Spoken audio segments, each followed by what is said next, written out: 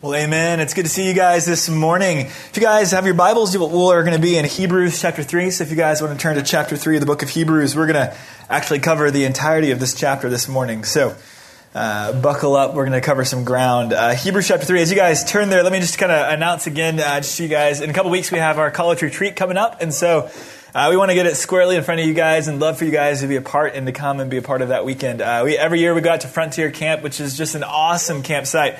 Great activities. We actually have a lot of our leaders who serve out there in the summer, and it is just a great facility. The staff there is awesome, and so it is probably one of the sweetest and richest times we have as a college staff and as a college ministry all fall, and we'd love to have you guys there. I know it's hard to kind of carve out a whole weekend from studies, but I guarantee you guys, if you guys can be a part of it, it will be well worth your while. It gives you a great chance to also just connect with other students and kind of feel more a part of kind of this college ministry and this church, and so we'd love for you guys to be a part of that. Again, it's in 2 weeks. You guys can sign up immediately after the service. It's $80. Again, if the financial angle is an issue, we'd love for it not to be an issue, and so scholarships are available. Just come talk to us, but we'd love for you guys to be there Friday night to Sunday morning. It's just a great weekend, and so we'll get you guys back in time to study all you can on that Sunday afternoon. But put it on your calendars. We'd love for you guys to be there. All right, Hebrews chapter 3 this morning.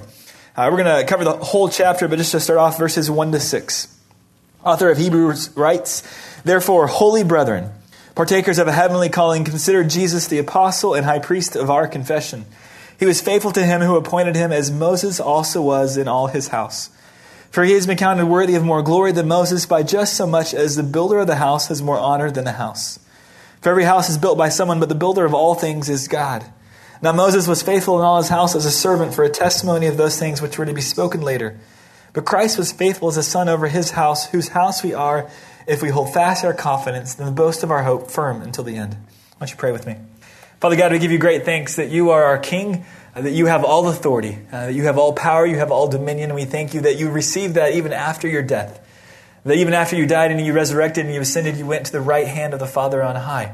And so we worship one who was crucified, but we worship one who was resurrected, who has the power over death, who overcame sin on our behalf, and who took that penalty and overcame it so as to rise and to sit at the right hand of the Father. So, Father, we give you thanks this morning. We ask in the midst of your promise that where two or more are gathered in your name, so you will be. And, Father, I ask just that your Spirit would be here in a unique way. That you would move in ways beyond our anticipation, and Lord, that you would just do something this morning in a rich way, that you'd open our eyes, that you'd soften our hearts, and that you'd move in a real powerful way this morning, Lord. Father, we ask for these things this morning through your Son and by your Spirit. Amen. All right, so even for you guys who may not be sports fans, it would have been almost impossible to miss last summer an event that occurred that really reshaped much of the basketball world. LeBron James came out with a 1 hour long TV special, which he announced his, as the title of the show was called, his decision. All right, so LeBron James, who played about 7 years for the Cleveland Cavaliers, announced that for the first time ever, he was leaving the Cavaliers and was going to be playing for a new team, the Miami Heat. He's going to be joining a couple buddies. See, there might be some Cavs fans in here. He's going to be joining a couple buddies for the Miami Heat, and he's going to be playing for a new team, a team that he believed that he had the best chance to win a championship with. Later that evening, and actually the next morning, the owner of the Cleveland Cavaliers wrote this on their website. He said this: "As you know now," he said, "Dear Cleveland, all of Northeast Ohio, and Cleveland Cavaliers supporters wherever you may be. As you now know, our former hero who grew up in the very region that he deserted this evening is no longer a Cleveland Cavalier. This is announced with a several-day narcissistic self-promotional build-up culminating with a national TV special of his decision, unlike anything ever witnessed in the history of sports and probably the history of entertainment. Clearly, this is bitterly disappointing to all of us. The good news is that the ownership team and the rest of the hardworking, loyal, and driven staff over here at your hometown Cavaliers have not betrayed you, nor never will betray you. You simply don't deserve this kind of cowardly betrayal. You've given so much and deserve so much more. This shocking act of disloyalty from our homegrown chosen one sends the exact opposite lesson of what we would want our children to learn and who we would want them to grow up to be."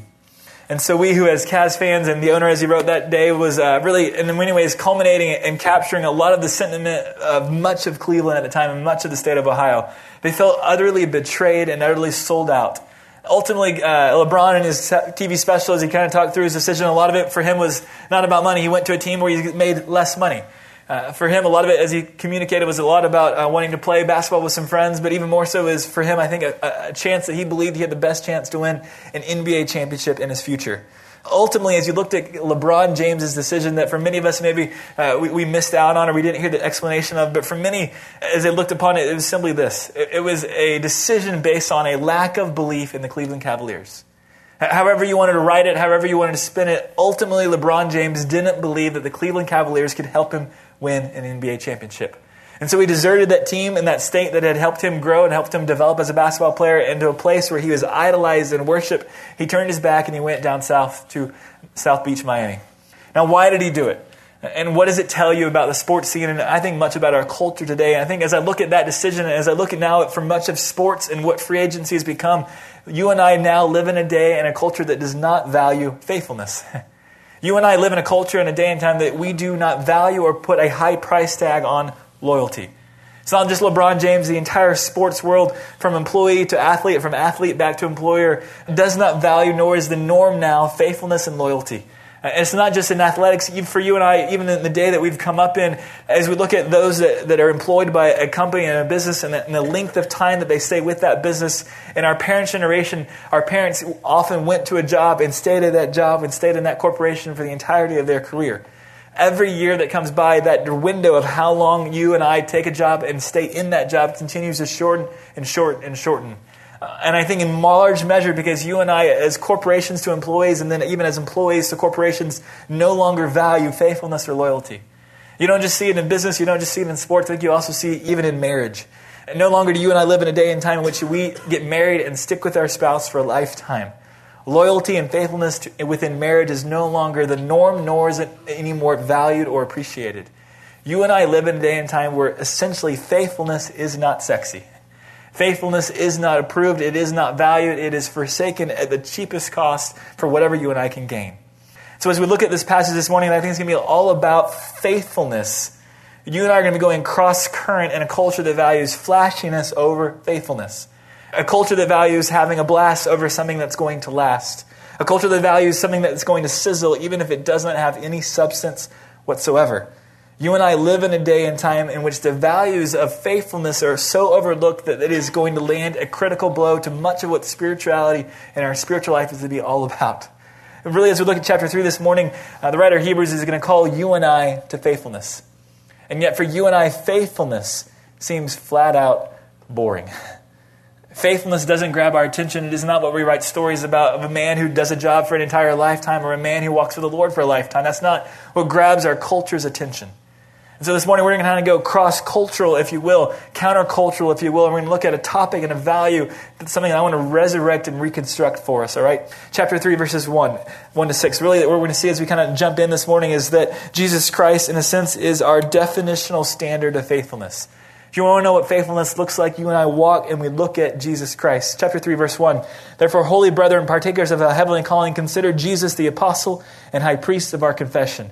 Jesus, again, is the theme of this book. It's the theme of the last song we sang, that Jesus is supreme. He is the highest authority. He is over all. And so the writer of Hebrews, again, recenters us back on Jesus Christ. But as he recenters us on Jesus Christ, he's going to move the argument of the book in a whole different direction. And notice verse 2, he says, Jesus was faithful to him who appointed him, as Moses was also in all Moses' house. Notice as we look at verse 2, the writer of Hebrews is moving the argument of the book. Chapters 1 and 2 was all about Jesus stacked up against the angels, and now we're going away from the angels. We're going to stack Jesus up against the greatest legacy, the greatest human man they would have thought of. For everyone who had a Jewish background, they would have immediately thought the greatest example they could ever live up to was Moses. Moses was the, in a sense, the excellence. He was the highest bar that you could jump to. And so the writer of Hebrews is going to stack Jesus up against Moses. And he's going to stack him not just up against this greatest human hero that he would have had, but he's going to stack him up with regard to one particular area to compare. Notice verse 3. Jesus has been counted worthy of more glory than Moses by just so much as the builder of the house has more honor than the house. For every house is built on someone, but the builder of all things is God. Now Moses was faithful in all his house as a servant, for testimony of those things which should be spoken later, but Christ was faithful as a son over his house. As the writer of Hebrews is going to compare Jesus to Moses, the area of comparison that they're going to drive to is this area of faithfulness. And notice what faithfulness for Jesus got him. Verse 3, Jesus was counted worthy of more glory than Moses. Ultimately, even as this passage begins, it's going to go diametrically opposed to what you and I typically think of faithfulness. We sang even this morning as we ended that Jesus overcame, and because he overcame, because he was faithful even to the point of death, he gets a name that no one else gets. He's crowned with glory and honor as a resurrected and ascended king who sits at the right hand of the Father. You and I see in Jesus an example of faithfulness, and what it receives him and what it gets him is so contrary to what you and I often think of faithfulness. A man who just buries his head and does his job for a lifetime and is not noticed, that does not seem that attractive, that winsome, that captivating. We like flash and not faithfulness. And what we see in Jesus, especially in his first coming, is one who came with no flash, but he came with entirety of faithfulness. And because of that, he's going to get glory. And all of a sudden, we begin to see this passage begin to unfold. It's going to show us that faithfulness gets glory, not anything else.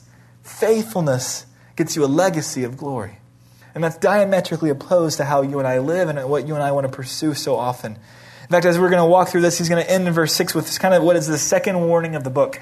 We looked at the first warning of the book a couple weeks ago in the beginning of chapter 2. But really here in verse 6, and then the rest of chapter 3 is going to be the second warning of the book. A warning to a people who are under persecution, a warning to a people who are thinking about turning their back on Jesus Christ. And the kind of betrayal that would have made LeBron James just pale in comparison. That if they had turned their back on Jesus Christ, it was going to have catastrophic consequences. And so he's going to call them here to be faithful, to remain devoted and consistent as they walk with Jesus Christ. He says, verse 6, whose house we are if we hold fast our confidence and the boast of our hope firm until the end. We're going to come back to that here in a little while and look at what exactly is the writer of Hebrews trying to say here. But what you're going to see is that the writer's concern is that they may not remain faithful. They may not maintain their hope and their steadiness all the way to the end. So he's going to call them to that. And really what he's going to do is as he calls them to that is he's going to take them to an example that they would have known. For this audience who had a Jewish background, he's going to quote in verses 7 and 11 to Psalm 95 that was referencing two historical moments in the life of Israel. Two historical moments that showed that the nation of Israel was not faithful. In fact, the leader of that nation at the time, the greatest human hero they had, wasn't perfectly faithful either, Moses. And the results for the nation of Israel and the results for Moses were an exclusion from something that we'll look at in a minute that had consequences for the lack of faithfulness. But I think what's really significant as the writer of Hebrews is going to walk us through Psalm 95 and the way he's going to tie it all together is that we're going to get a picture of how in the world do you and I go from devoted and faithful to faithless. How in the world do you and I start really well walking with the Lord, pursuing Him righteously, pursuing Him fervently, and then yet somehow land in a place later on in life where we're no longer walking with Him? What's the process? How do we get there? Really, as we kind of look at verses 7 and 11, we're going to get a great picture of that process. And in a sense, as we see faithfulness turn into disease and we see some symptoms of that disease. Really, verse 6, we're going to see that the first step for how that disease begins is that hope is lost. Verse 6, he says, whose house we are if we hold fast our confidence and the boast of our hope firm until the end. How do you and I go from faithful and devoted to Jesus to faithless and betraying Him and turning our back on Him? How in the world does anyone do that? I think verse 6 is going to tell us that where it begins is the very beginning point, the stage one of that process is that you and I lose hope in the future of what God is going to do. That when you and I lose hope in the future of what God is going to do, all of a sudden a process begins and a stage gets set and a foundation gets laid that we can begin to move toward faithlessness. In fact, that's why Moltmann says this. The eschatological, big word, fancy word for what we believe about the future, all right? What you and I believe about the future is not one element of Christianity. It is, in fact, the medium of Christianity as such, the key in which everything in it is set, the glow that suffuses everything here in the dawn of an expected new day. The confidence that you and I have in the future is absolutely vital to how you and I live. What you believe that God will do in the future has everything to do with who you are and how you walk and what you pursue in this day. That new day, that expectation that's coming in the future shapes everything about how you and I see our life, ourselves, and our future. And as that day and as that confidence gets eroded and as it begins to fade and it gets jeopardized and undermined, a process begins in which you and I can begin to move from faithfulness to faithlessness because our hope is huge. For the audience of Hebrews, I think for many of them as they were experiencing persecution, we know from later in the book that their possessions were being taken and a day was beginning to dawn in which their very lives were about to be at stake. Persecution was rising, the heat was getting higher, and all of a sudden the pressure was really escalating. And as they looked, in a sense, at their immediate future, they were beginning to really wilt under that pressure. And for many in that day and time, they're beginning to wonder, in a sense, how confident am I really in who God is and what God is going to do? And under that pressure, their hope began to be undermined and they began to wilt a bit. And a process began that was really similar, and they would have identified it with the nation of Israel in the Old Testament. Psalm 95 is going to take them to two events in their Old Testament that they would have readily recognized. There's two events at two places. One was known as Meribah, and one was known as Kadesh Barnea. And as we look at Psalm 95, what we're going to see in these two different places is that at Meribah, they're going to be, having left Egypt, they're going to be captivated and taken out of that slavery situation. They're going to be brought in the wilderness, and as they wander in the wilderness, they're going to find a spot in time that they're not going to have any food or water. They're going to begin to cry out. They're going to begin to lose hope that God is going to fulfill what he promised them to do because they have nothing to eat and nothing to drink. In fact, as you continue on, what you're going to notice for audience of Hebrews and even for them here is that ultimately what's beginning to happen is their hope is undermined, is that their present obstacles that are visible are beginning to dominate their belief more so than what they believed about the invisible character of God and the invisible hand of God. That ultimately the obstacles that were right in front of them were beginning to dominate their attention and their faith and their belief and their confidence in God. And as their confidence began to be undermined, a process began in which their heart was going to be hardened next. Look at verse 7 and 8. Therefore it says, just as the Holy Spirit says today, if you hear his voice, do not harden your hearts as when they provoked me, as in the day of trial in the wilderness. Stage 2 really for them was that not just that they lost hope, but that their heart became hardened. Not only were they lessening in their confidence of what God was going to do in the future, but as they listened to him today, as they listened to him at a point in time, they began to be hardened in their expectation and their response to the Lord. As they moved from faithfulness to faithlessness, the first step is they lose hope. The second step is their heart is hardened. What does it look like to be and to have a hardened heart? How do you know if your heart is hardened? First step is you lose hope. The second step is what we're going to see, and I'm going to ask you guys to keep your finger here in Hebrews, but I'm going to take you guys all the way back to Numbers 14. If you guys keep your finger here, I'm going to take you guys all the way back to where this process began to unroll for them. Numbers 14, what we find is as they've been wandering in the wilderness, they're going to come upon on the edge of the land that they're supposed to enter into, and they're going to send scouts out. I want you guys to notice the process and notice what happens as they begin to lose hope. Notice what happens next.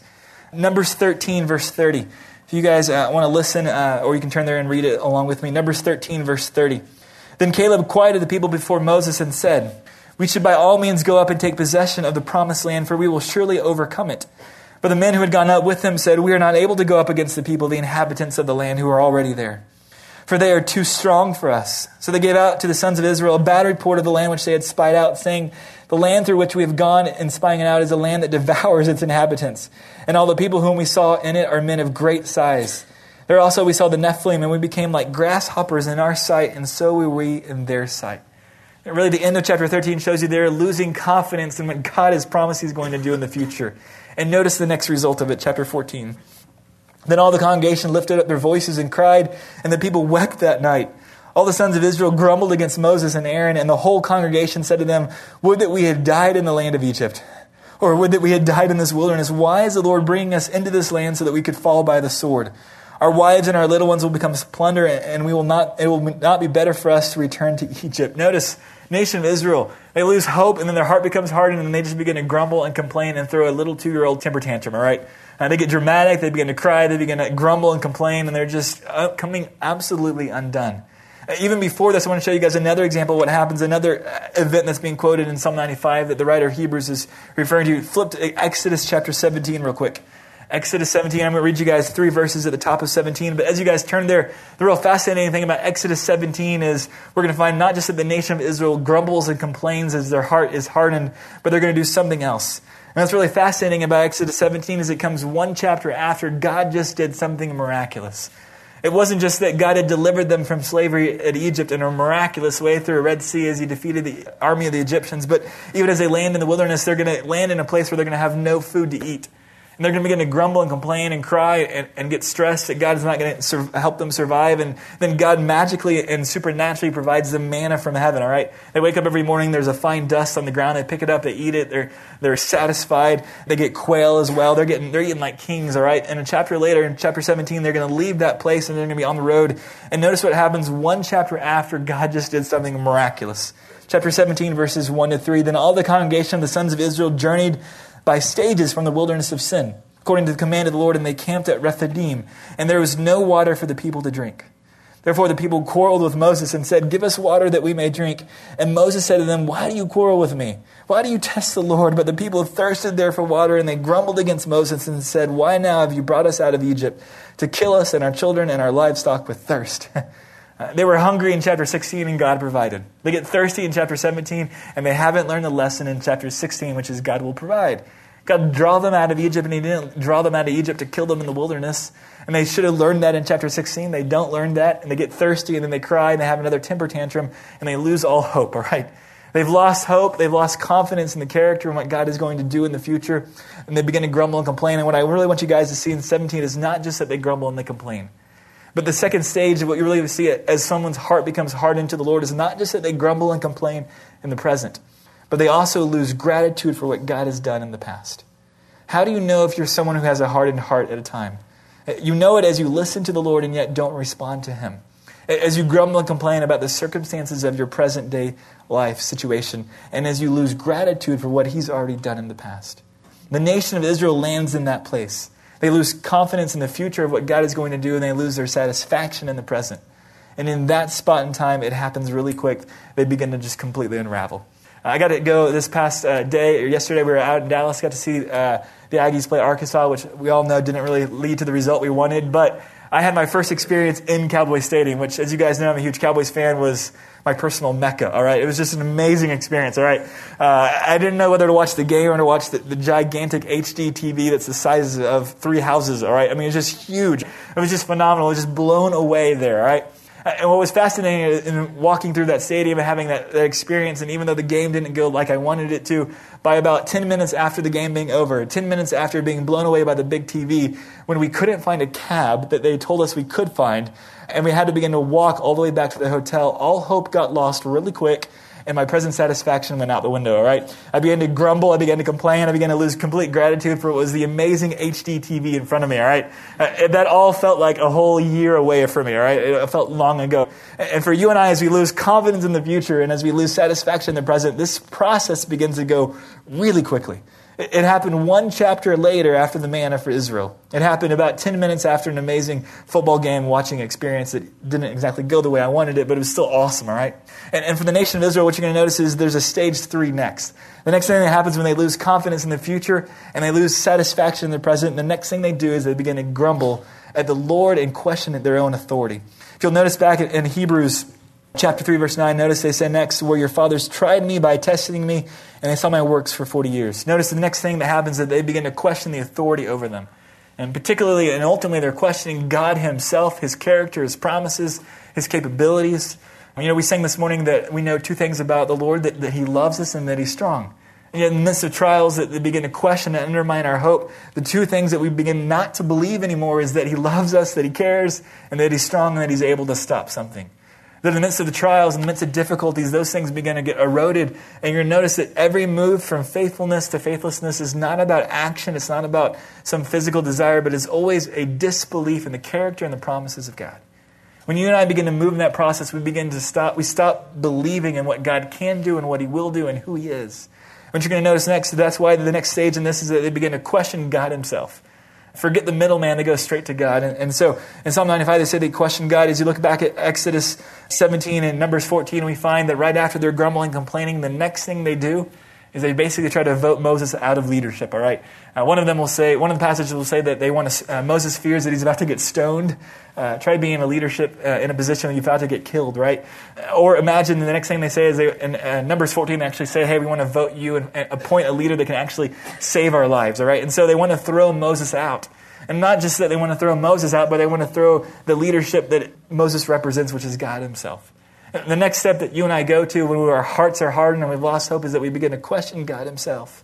I think the really interesting thing will be this November within the next set of elections that come that aren't presidential elections, but are elections for the House and the Senate will be, and I'm not trying to be political here, but the question will be, as analysts are watching, and is will Republicans unseat Democrats from control of the House and the Senate? And what happens in those elections, I'd argue, has nothing to do necessarily with the actual representatives themselves that are in the House and the Senate, but has everything to do with what the nation thinks about President Obama. If Republicans displace Democrats in the House and the Senate, what it's saying to you is this. No longer does America as a nation have confidence in where Obama is taking this nation, and no longer are they presently satisfied. If Democrats maintain control, then we realize that they're not that frustrated and they're actually quite satisfied in the present. But if Republicans displace those Democrats and they gain control of the House and the Senate, what you see is what happens spiritually and it happens politically. When you and I lose hope in the future and we lose satisfaction in the present, the next thing that we do is we kick our leadership out. That's exactly what may be happening. That's exactly what we're going to be looking at, and analysts will be watching in November elections. But the difference between Obama and God is God is not running a democracy, all right? God is not getting voted out, right? So I would never compare God to someone that's human ever in my life, Jerry Jones, Stephen Jones. But if you guys were here for that sermon. But as you kind of watch, when you and I rebel against God, When you and I lose faith in God and our hearts are hardened and our hope is lost, the reality is, since God's not running a democracy, the next stage in this process as we move from faithfulness to faithlessness is that you and I experience discipline. You and I experience discipline when we begin to move through this process. When we no longer trust God and His character and His promises, and we begin to move to a place and to a time where we begin to rebel against His authority and question Him and want to vote Him out, so to speak. And we begin to live our lives in a way that's contrary to what He's called us to and contrary to what He's promised us is going to come in the future. The result of that is discipline. Notice verses 10 to 11. Therefore I was angry with this generation, and they said they always go astray in their heart, and they did not know my ways. As I swore in my wrath, they shall not enter my rest. Notice the first aspect of discipline is that God is angered. And He can be angered even with His own people. God can be angered even with His own people when we begin to move from faithfulness to faithlessness. And not only that He's angered, but He's going to begin to discipline us and remove privileges. Notice He says in verse 11, as I swore in my wrath, they shall not enter my rest. We're going to look next week at chapter 4. We're going to spend the whole morning discussing and wrestling with what is the rest God is communicating right here. Kind of give you guys a little bit of a preview, ultimately, what I think and how this was fulfilled in that generation for that historical period of time was that the nation of Israel and that generation that disbelieved God and His promises, they did not get to see the fulfillment of God's promises that the nation of Israel was brought into the land. In fact, if you look at verses 17 and 19, He says, with whom was He angry for 40 years? Was it not with those who sinned, whose bodies fell in the wilderness? And to whom did He swear that they would not enter His rest, but to those who were disobedient? To those who rebelled against the authority of God, God became angry, and God did not allow them to see and experience in their lifetime the fulfillment of His promises. That discipline has nothing to do with heaven and hell. That discipline has nothing to do with proving or undermining the relationship someone has with Jesus Christ. We say this every week, and we say it again, and I'll say it again this morning, that you and I enter into a relationship with Jesus Christ absolutely freely. You and I can do nothing to merit the pleasure and the approval of God. And that's why Jesus Christ died on a cross, so He took the penalty of our sins so that we could be brought into a relationship with Him. And as we brought into a relationship with Him where we've experienced the grace of God, where He gives us what we do not and cannot merit, it's a grace that is abusable. Even though we've entered into a relationship with Jesus Christ, we do not live perfectly, even in a relationship with Him. There's a chance that we as the people of God can anger Him and walk contrary to what He'd call you and I to. The question is, as He disciplines us, what does that discipline look like? It looks a lot like what a parent does, all right? So for us, our little girl who's starting to grab and able to actually show some personality and actually able to resist us now, knowingly, we're actually realizing we're going to have to begin to actually discipline this sweet little innocent child who's not so innocent anymore, all right? So we're eating at breakfast at dinner, and right beside her where she eats, there's a nice East Asian scroll that's really pretty. That's one of our favorites that we got from East Asia. It's right beside her, and she'll take her grubby little paws, and she'll try to grab that thing, all right? And she'll grab it, and we'll tell her no touch. And she actually does understand that. So she lets go, and then she waits, and she grabs again. And we say, no touch. And then she lets go, and then she looks at us again, and she grabs again, all right? So she's clearly defying us, all right? Now, what does my discipline look like, all right? At least with a one-year-old, I'm not getting angry, okay? I am getting a bit frustrated at times, okay? But my discipline, though, isn't removal from the family, all right? I don't say, hey, I'm sorry, you disobeyed, good luck with life, right? And kick her out, right? That's not what discipline looks like. So instead, there's usually removal of privileges, all right? Now, for a 1-year-old, it doesn't look so easy. I remove certain toys, I don't know. She doesn't really get it, right? But as you and I get older, parents' ability to discipline gets even better. Why? Because the privileges they can remove have all the more leverage on us, right? So when you lost your bike as a 6th grader, not a big deal. But when you lose your car as a 16-year-old, you ship into shape, don't you? Because that leverage, right, that removal of privilege, the removal of all that your parents want for you actually does help restrain you, okay? God is going to discipline the nation of Israel, and what He's trying to do is remove from them privileges of what He ultimately wants them to have, though. It pains Him, and it's not what He intended. And so as they disobey, as they rebel, ultimately what they're going to miss out on is seeing and experiencing the fulfillment of all of God's promises in their life. Ultimately, as we walk through these Hebrew warnings passages, there's several different schools of thought on these. But ultimately, what I want you guys to see over and over again is that ultimately that their disobedience does not jeopardize their relationship with God. Their disobedience jeopardizes what God can do and wants to do in their life. And ultimately, you and I get a quick solution in verses 12 and 13 in which we find the way that you and I maintain faithfulness is that you and I have to be careful. Carefulness helps us maintain a direction and a path to pursue Jesus Christ and to maintain devotion to Him over a lifetime. Moses is going to fail and fall short, and because of that, he and his generation don't get to enter into the promised land, and they don't get to see all that God wanted to do with that generation because they didn't pursue and they didn't value faithfulness, and they fell short. So the great question for you and I is, how do we maintain faithfulness? Really, verses 12 to 13 kind of give us the solution, and because of the sake of time, I'm going to kind of fly through these real quick, but ultimately he's going to call us, you and I, to be careful. And be careful of two things. One, he says in 12, that there not be any one of you an evil, unbelieving heart that falls away from the living God. Notice that what you and I are to be careful for is that you and I are to look out for the community at large. Your spiritual life is not just your responsibility. Your responsibility and what you've been called to is to look out for not just yourself, but for the body of Christ at large. Honestly, when I was a college roommate, I just thought, if I wash my dishes and that guy washes his dishes, our kitchen will be good. All right?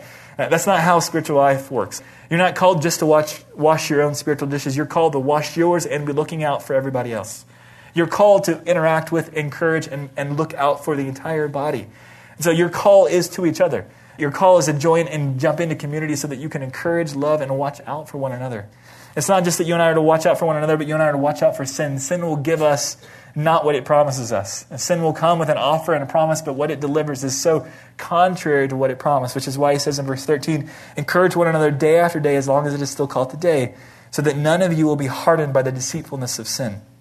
The way that you and I move from faithfulness to faithlessness is a process in which we lose hope, our heart becomes hardened, and we question the authority of God. And the way that we work against that is that you and I move into community, we live life with one another, and we watch out for what sin is and how it is tempting to try to deceive us. And ultimately, because my hope for you guys is that you guys, having begun fervently in college walking with the Lord, will walk with the Lord for a lifetime. That you guys will know the Lord, that you guys will continue to walk with Him, and yet in the midst of life, in the midst of the tragedies and the difficulties that you guys inevitably will hit, the question is, will you guys maintain confidence in the purpose and the promises and the person of God? And ultimately, my hope for you guys, as you guys begin to think through college and think through as you leave college, is that as you look at your spiritual life, as you look at your life, my hope for you guys is that your value will be faithfulness, not flashiness. Ultimately, I think our church personally here and our church at large in America have all kinds of stories of those who were flashy and gifted and yet were not faithful. They were flashy and they flamed out. And ultimately, my hope for you guys, no matter who you are, no matter what the Lord is going to want to do with your life, my hope for you guys is that you guys will pursue faithfulness, because the kind of impact the Lord can use at you as you walk faithfully for a lifetime is so much greater than someone who can be flashy and yet flame out. Faithfulness is a value that our culture does not have, but it's a value that I think God calls us to, because it's that thing that brings us glory personally, and it's that thing that involves us in all that God wants to do. We're going to run a little late here, but we have a couple special guests I really want to introduce you guys to this morning. John, if you guys want to come up. I have a couple guests from East Asia, and what I love about these guests personally and what I loved about our time in East Asia was that it's a culture and it's a church that values faithfulness over flashiness. And a culture and a day and time and a place where walking with the Lord comes at a much greater cost than it does here. Flashiness often isn't even an option. And so it's a people, it's a culture, it's a church that is valuing faithfulness above all else. And because of that, I want you guys to kind of hear a little bit of what the Lord's doing in East Asia and even some of the opportunities you guys to have to come and be involved, and then I'll pray us out. A lot of you guys may know this, but we have 3 different missions partnership locations in the world that we go to. Every summer we send students and send teams from Grace there, and then through the year we also send teams that stay there for the whole year. And so we had some staff from our East Asia partnership here, and wanted you guys to get to meet them. Honestly, for me, one of the things I love about East Asia was not just a responsiveness to the gospel amongst that people, amongst that nation, but also a sense that the church has there of carrying the gospel out back towards Jerusalem, and actually which is right through the 1040 window, which is where a lot of the Muslim part of the world is. It's just really cool to see the East Asian church is taking the gospel into places where American missionaries can't be, and they're taking that call and they're moving the gospel through the bordering countries, which a lot of which is Muslim parts of the world where we are having a harder time being. And so just wanted you guys to meet that staff, wanted you guys to have a chance to hear from them. And so let me pray for us, and then we'll end this morning. Father God, we give you great thanks for what you're doing, particularly in East Asia, for those that are responding to the gospel, for those that are even responding not just in belief, but responding and carrying that gospel message to the farthest places of the world, Lord. I pray that you would continue to call men and women from there. And Father, I pray that you continue to call some of us, Lord. I pray even this summer as we approach and as we talk even about missions in a few weeks, Lord, I pray that you would challenge some of us. I pray that you would convict and call and lead some of us to stepping overseas, even this summer maybe, to serve you for about 5 weeks. And for those of us who may be even graduating, Lord, I pray pray that you would even expand our availability to you to go, maybe not just for 5 weeks, but even to go for a whole year. Lord, I pray that you would guide us, that you would lead us, that you would cause us to be faithful to your call, no matter the cost, no matter what it may undermine of our future and where we're headed and what you are wanting to do with our lives. Lord, I pray that we could be participators with you in what you're doing and how you're moving your kingdom across the world, Lord. Father, we ask for these things this morning through your Son and by your Spirit. Amen. You guys have a great rest of your day, weekend, and we'll see you guys next week.